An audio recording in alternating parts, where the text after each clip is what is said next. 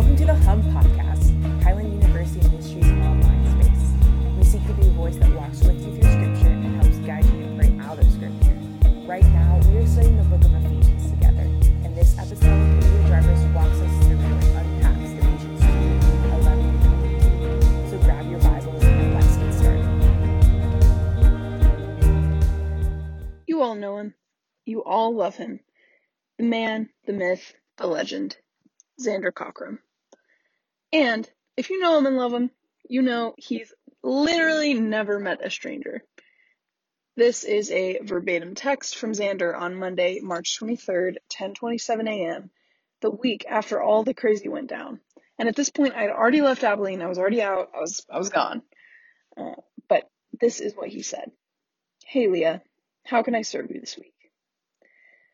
I mean, that's a text that'll just brighten your whole morning. And honestly, if this isn't classic Xander, I'll eat my shoes. Luckily, it was classic Xander, so I don't have to. But here is the greatest thing about this classic Xander moment. It illustrates really well one of the most important can't-miss points in today's particular passage. And that passage is Ephesians 2:11-22. So what I want to do, like we always do on the podcast, is give you a minute to read and digest for yourself just a little bit. So I'd say take 2 minutes, just find a good spot, read it once, read it twice if you're feeling a little crazy, and hey, maybe even read it out loud. I don't know. So go ahead, press pause, give it a read.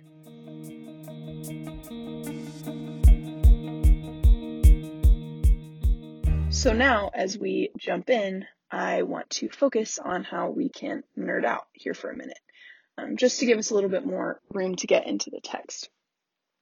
So a big portion of Paul's language in this passage is kind of this metaphor mix with the house, wall, citizen thing. It's really interesting, and so I kind of want to jump into that.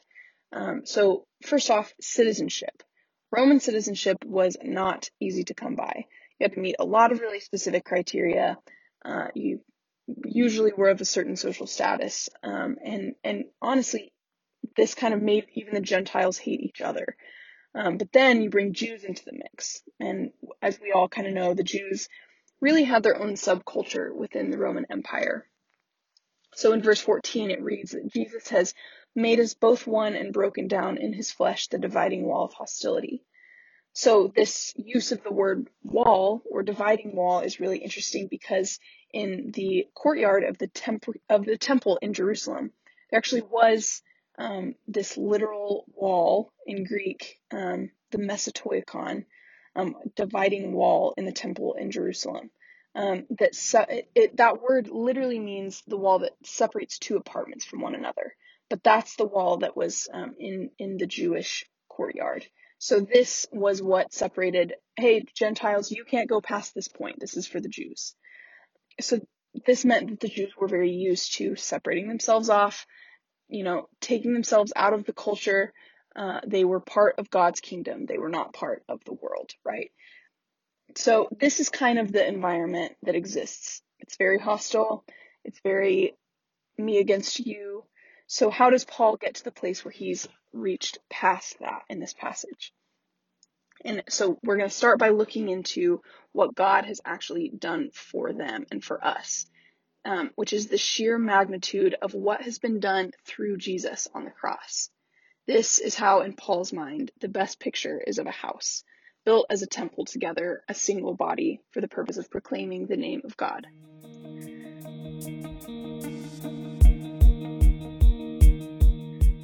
So now I kind of want to call out what the implications of this are for us today. How do we go from a world where, sure, it's not ancient Rome, it's not, we're going to literally throw you in jail for doing, I don't even know, for walking on the street.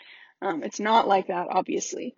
But how do we teach ourselves not to shut ourselves off from people? How do we become people who break down that barrier? It's really hard to step away from the norm where we're used to sarcasm, to being suspicious of each other, to not trusting the things that we read on social media. And if anything, the world is really affirming of whatever divisions that we can create for ourselves. So the message here is bigger than societal expectations and rules, and also so much deeper than just behavior modification.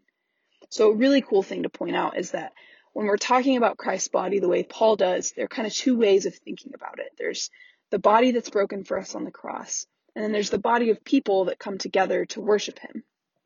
So this is absolutely trademark Paul, because it means that God not only cares about our relationship with him in a kind of one-on-one way, me praying up to God, but that also our relationships with one another that pull us closer to God, that is a very important, a very necessary part of being in God's kingdom.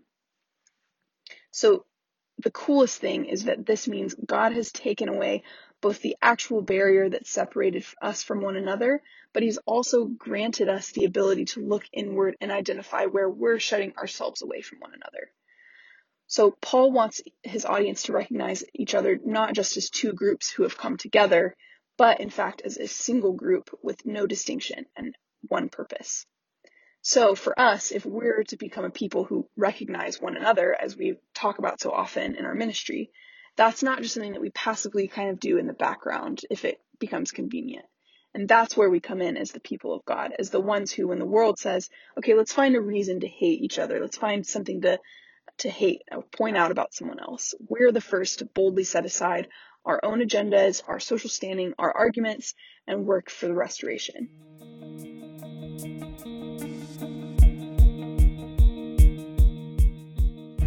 So from here, how do we kind of take this and actually go out with it? So the reason I actually brought up Xander earlier is because he's a really, really, really awesome example of someone who does this, who breaks down his own wall, who sets aside whatever self-consciousness he might have and really loves people and brings them in. He doesn't hesitate to say, hey, I'm going to reach out to this person. I'm going to talk to them, even if I haven't seen them, even if we don't really talk, even whatever it is. And so the mandate that Paul gives uniquely makes you look at yourself and ask, am I happy with the pecking order, with the way that I behave towards other people? Or am I living this life from the standpoint of someone who's actively seeking out?